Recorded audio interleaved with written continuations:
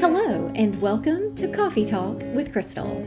I am Crystal Grafton Combs, host of this podcast and international president of Alpha Omicron Pi Fraternity.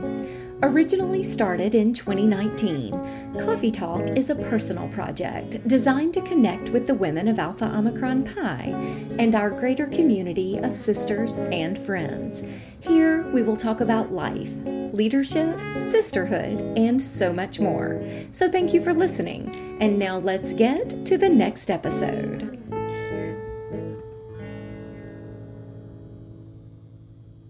Today's episode features Brenna McNeil, an initiated member of our Beta Sigma chapter at Boise State University. Brenna just returned home from the Tokyo Olympics where she served as a translator, and she sat down with me to share a little bit about the experience.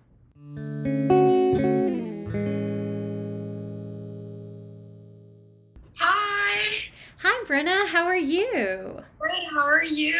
I am doing really well.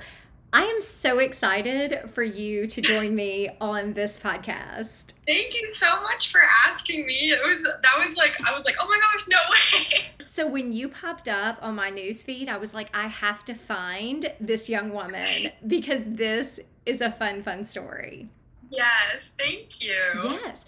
So, okay, the first thing that I always do when I invite guests to the podcast is we start at the very beginning, and that is how you became an AOPI. So please tell me your AOPI story. Yeah, so I go to Boise State University. Sorry, if you hear meowing in the background, it's my cat. It's okay, cats are welcome here.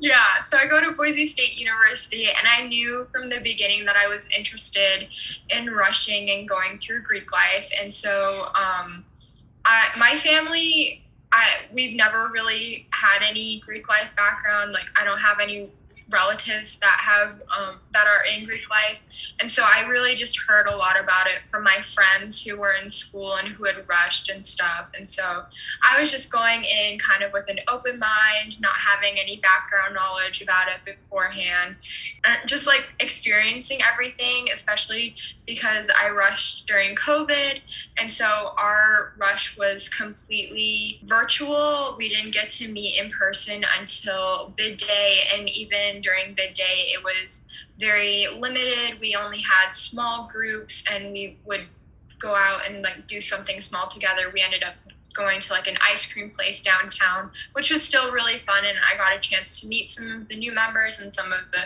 current members, which was really awesome.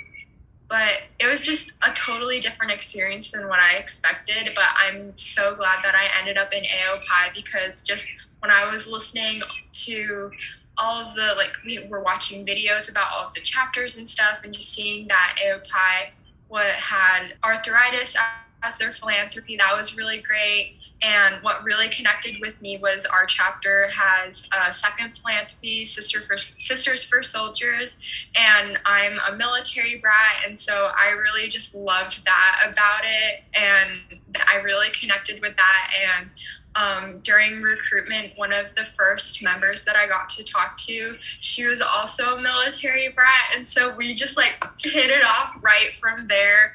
And I was like, okay, yeah, this is definitely, I can see myself being part of AOPI and stuff. So yeah. I love the fact that you made a connection one-to-one with people.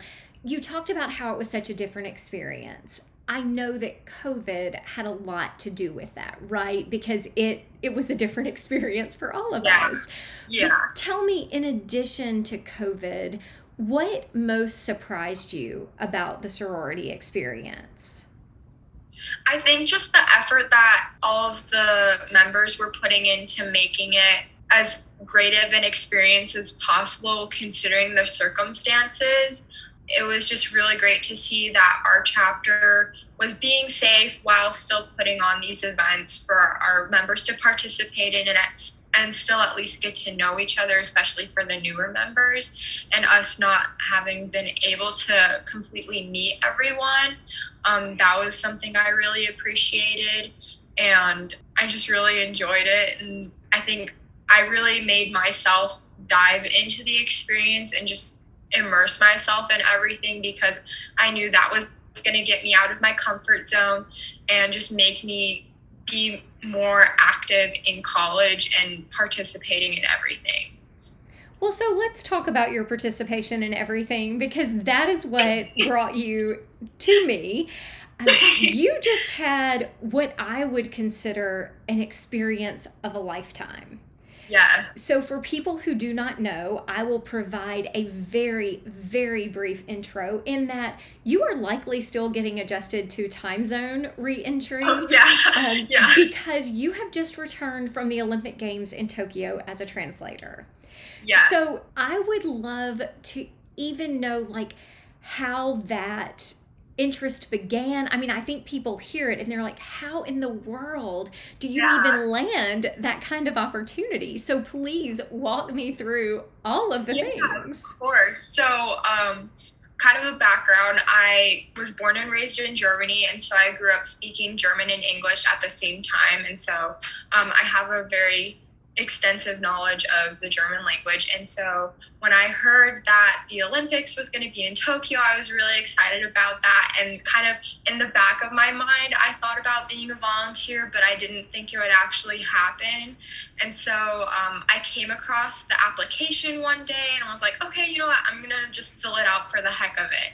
And so I did that, and then they asked about our knowledge on languages, and so I listed that I spoke English and German. I speak a little bit of Spanish, but not enough to fully be able to interpret or translate, and then the tiniest bit of Japanese. But for the Olympics in Tokyo, the three main languages that they were focusing on were Japanese, English, and French, because I think English and French are like the main Olympic languages, what I believe, and then they have the host nation's language. Basically from there, I was contacted about attending kind of an interview session and getting to know the basics of what their main goals were for the Olympics. And then I was later contacted to attend a interpreting seminar. And so basically they had a professional interpreter come in and teach us all these different tips and tricks on how to easily like take notes and help basically make interpreting easier when you're in the mixed zone with the athletes and you're there with the press and just translating and everything. So that was a really cool thing.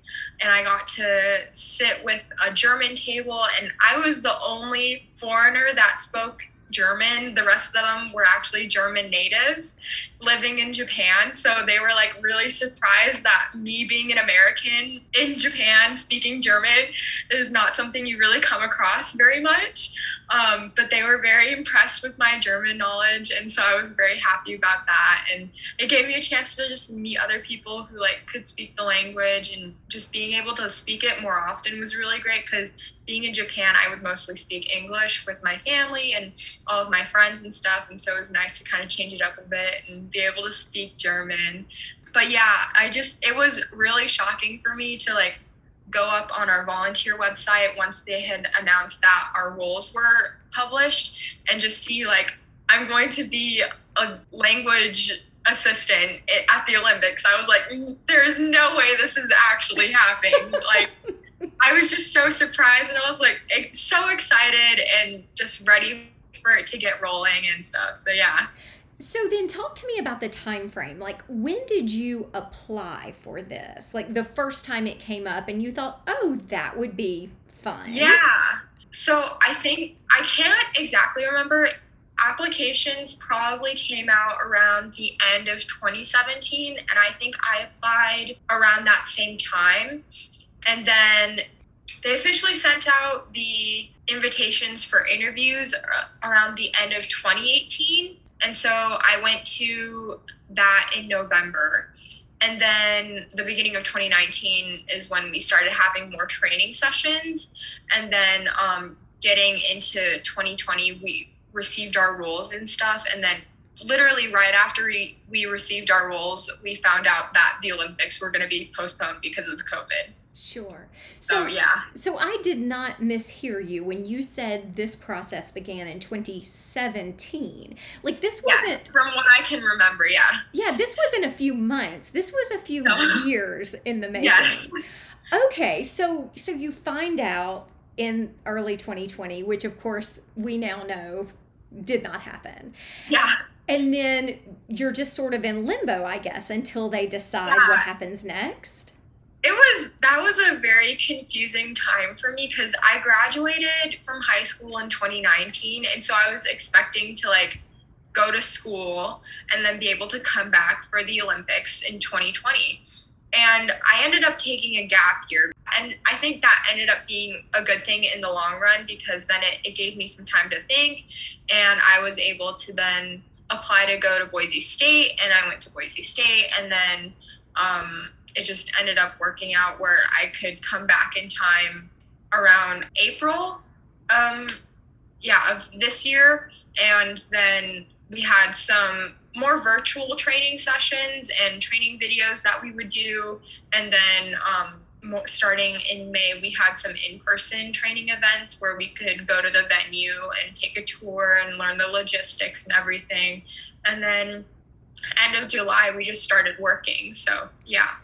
Okay, so when you say the end of July, you just started working, you mean in Tokyo at the Olympics? Yes. Okay, so then talk to me about that. You have mentioned that you were on site with the athletes, you were in interviews with them. Like, what is that experience like? It's very, like, the first moment I was there with the athletes, it's very kind of like I was just starstruck there for a moment because I was like, oh my gosh, I'm in front of these world-class Olympians. And so I had to just kind of take a moment to myself to just kind of compose myself and be ready to just be there right with them and ready to interpret for press because a majority of the German athletes spoke English really well. So they sometimes would split up the English and German press. And so I wouldn't need to help out then. But if they were together, then they would answer some questions in English and then they would answer the rest of the questions in German. And so I would interpret for the English press while they were speaking in German. But it was just so crazy because just like I never would have thought I'd be like right there with athletes, and it's cool to see them and just like when they're coming out after a match and say like congratulations if they won, like but maybe better luck next time if they didn't. And they would always be very nice and just like say a little quick word back at you. And I think those moments were really exciting because it's like, oh my gosh, like they actually noticed me. They spoke to me. And so I had a few times with some of the German athletes, I was able to take a picture with the German men's beach volleyball team, which was really awesome. And my favorite team was one of the German women's volleyball team, Laura Ludwig and Margareta Kotuch. And they were knocked out in the quarterfinals, I believe. Yes, quarterfinals. And they were actually doing really well during the interviews after that match. And so I just kind of like went up to them, and as volunteers, we get these pins every time we check in for our shift. And so I had 2 of these gold pins. And so I gave them the pins. And in German, I said, in my heart, you won gold. And they were so sweet. And they said, thank you so much for your support and everything. And so that was a really sweet moment and something that I'll just remember for the rest of my life and that whole experience. Oh my goodness, you just made me teary-eyed and gave me chills all at the same time. So I was going to ask you, what was your most starstruck moment? Like, when were you just in that moment of awe? But it seems like it may have been with these women on the German volleyball team. Yeah, definitely. The first interview that I went through with them through the mixed zone, which is where they usually come off right after they come out of their match, and then they have this area for broadcast and press interviews. And so I got to basically just walk through that entire thing with them. And all of the interviews were either in German or English. And so I didn't end up having to interpret for them, but I just got to stand right there next to them, just listening to all of the interviews and stuff that they were having. And it was just so cool. I was just like, I'm right here with these athletes listening to this stuff. And it's just so amazing. Oh my goodness. So I have to ask you, how tall were these women? Oh my gosh. I think so. Oh, I can't remember exactly in like me, like feet or anything, but like meters in the metric system. Like I think one of them was 2 meters, the other one was like 180. Oh, Or yeah. goodness. So yeah, they're pretty tall. Yeah. Well, because we see when they're showing stats and everything, and I was tracking our women's volleyball team, of course, and they're making their way through, and these women are like 5'11", 6 feet, 6'2", and I'm not a short woman, and I just thought, oh my gosh. Yeah, like I'm 5'6", around that, and myself, and I'm just like standing there next to them, just kind of like looking up, and I'm like, oh my gosh. That's amazing. And especially with the men's teams, they're like even taller, and it's just like, whoa. So I do have to ask you, how do you say congratulations in German? So there's a couple ways, but I would usually say Gratulierungs or gut gemacht, or yeah, something around that, yeah. That's really outstanding. Now tell me, did you get to leave the Tokyo, I'm going to call it a complex, but like the area of the Olympics at all?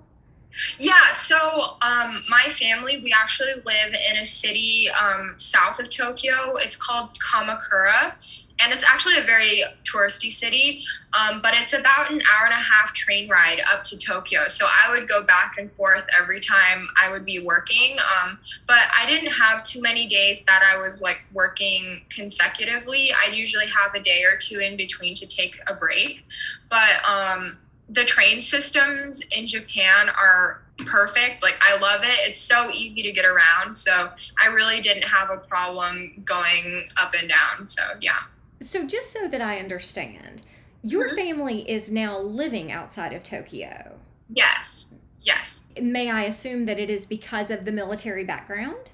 Yeah. So there's a Navy base in Yokosuka, Japan. And so that's about 20 minutes away from the city that we live in. So a lot of military members usually live off base, depending on what jobs they have. There's a whole bunch of logistics to that, but yeah. So when you say you have returned for college, you mean returned from Japan to the United States to go to Boise State? Like, that's quite a journey. That's not up the road. Yeah. Wow. So how long have you all been in Japan? We've been there since the summer of 2010. And then before that, we were in Germany, and that's where I was born and raised. So I've pretty much been living overseas my entire life. And my freshman year and this year have been like my first experiences actually living stateside, besides coming back for the summers for like a quick vacation or something like that. So then I'm going to change a question I was going to ask you. Okay, yeah. Or maybe I will ask them both. I was going to say, what was maybe the most intriguing, fun food find that you had while you were in Tokyo? So I do want to know that. But then I also am curious to know what you find fun and fascinating in that realm here in the States now that you've been here. Oh my gosh, yes. Okay, so Japanese food, people always get on me for this, but I'm not the biggest fan of sushi. But they do have this thing called yakiniku, which is kind of like Korean barbecue. But you basically go into the restaurant and they have this tiny grill on the table. And you can, sometimes it's like a serve yourself. Other times you have to like order the food. But you basically get raw meat, vegetables, fish, whatever you want, and you bring it to the table, and then you just cook it there right in front of you, and it is the best thing ever. I absolutely love that.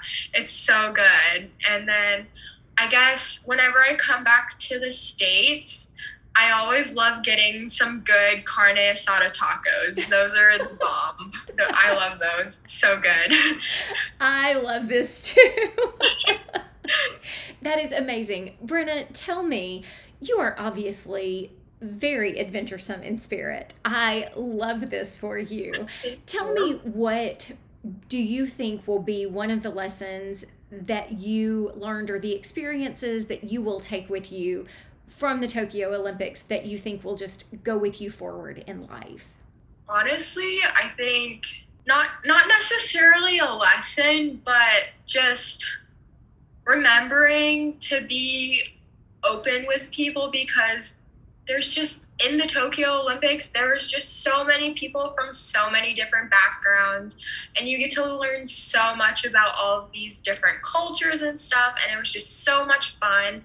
And especially being a language services volunteer, there were so many of us who spoke different languages, and we would just tell our stories about where we came from and like what our plans are, and it's just so awesome to just hear about everyone and just like what they're about and stuff. Yeah. That's amazing. Now let's talk about what's next for you. Will this be your second year at Boise State? Yes. I'm going into my sophomore year. Okay, and you are doing what for your major, your area of interest in school? I am a German secondary education major, and I'm minoring in global studies. So it's a very world type thing. I really want to use that to hopefully go back overseas and be a teacher. My mom's a teacher, and she teaches for DODS, which is basically where you're a teacher on the military base. And it's just something that I've always wanted to do. And there's a lot of great benefits with that. And I would just love to be back overseas and living and teaching there. Yeah. I feel like all of this fits so beautifully with everything you have said so far. Brenna, the first thing I want to say before we end our conversation is thank you for your service. I know that everyone immediately thinks about the service member in someone's family, and while that remains 100% true, it also impacts every member of the family, the spouses, the children, the partners, all of the great people that make that life work. So the first thing I will say is thank you for your service, and please extend the same to your family. But also thank you for joining me today. I find this to be one of the most amazing things about our sisterhood is it connects me to women like you. And as you well know, in AOPI, we seek to inspire ambition. And I 100% believe that you are doing that every step of the way. So thank you for joining me today and for this amazing conversation. Thank you so much for giving me the opportunity. I really loved this. This was so awesome. Thank you. And for everyone out there listening, as always, thank you. Until next time, stay safe and be well.